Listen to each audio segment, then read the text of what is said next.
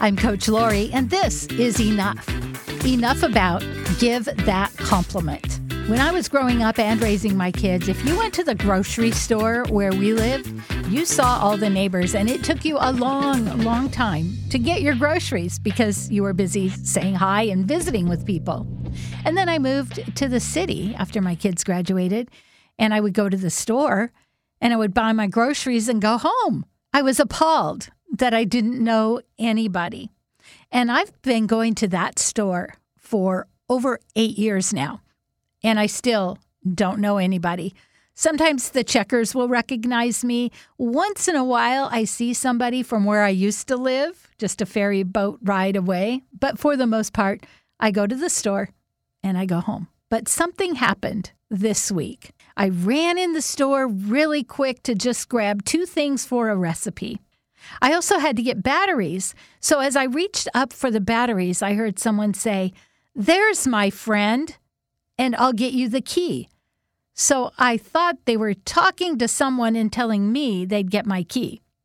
So when the woman came with the key to unlock the batteries, she said, "Do you remember me?" And I said, "Well, of course." She was the checker in charge of the self-checkout lane. And I had seen her before Christmas. She saw me in my coat with my radio station logo on it. And she said, "Oh, wow, do you work there?" And I said, "Yeah." And she said, "Oh, I've always wanted to be in radio." And I said, "Well, you could do a podcast." And I gave her one of my cards and said, "If you're interested, let me know." Now, we talked for a few minutes, and seriously, I can't remember what we talked about. So when she said, "Do you remember me?" I said, "Yes. Did you push record?" That's what I say to all the people that I teach podcasting. Just push record. Everybody hates their voice. You can't get past it. You just got to do it. She said, "Well, no, I'm not sure that I will do that podcasting thing, but you encouraged me so much that I stood up for myself." And I'm thinking, I don't know what I said, but I smiled and I said, "Well, thank you for telling me that." So I began going through the self-checkout very quickly. And she says, "Hey, I want you to meet our boss." So she introduces me to the boss at the grocery store. And I didn't shake hands because it's COVID, but I nodded and smiled with my mask on and said hello. And as he turned to go, a woman turned around and said, "You're Lori?" And I said, "Yeah, do you listen to the station?" And she said, "No, we have a mutual friend."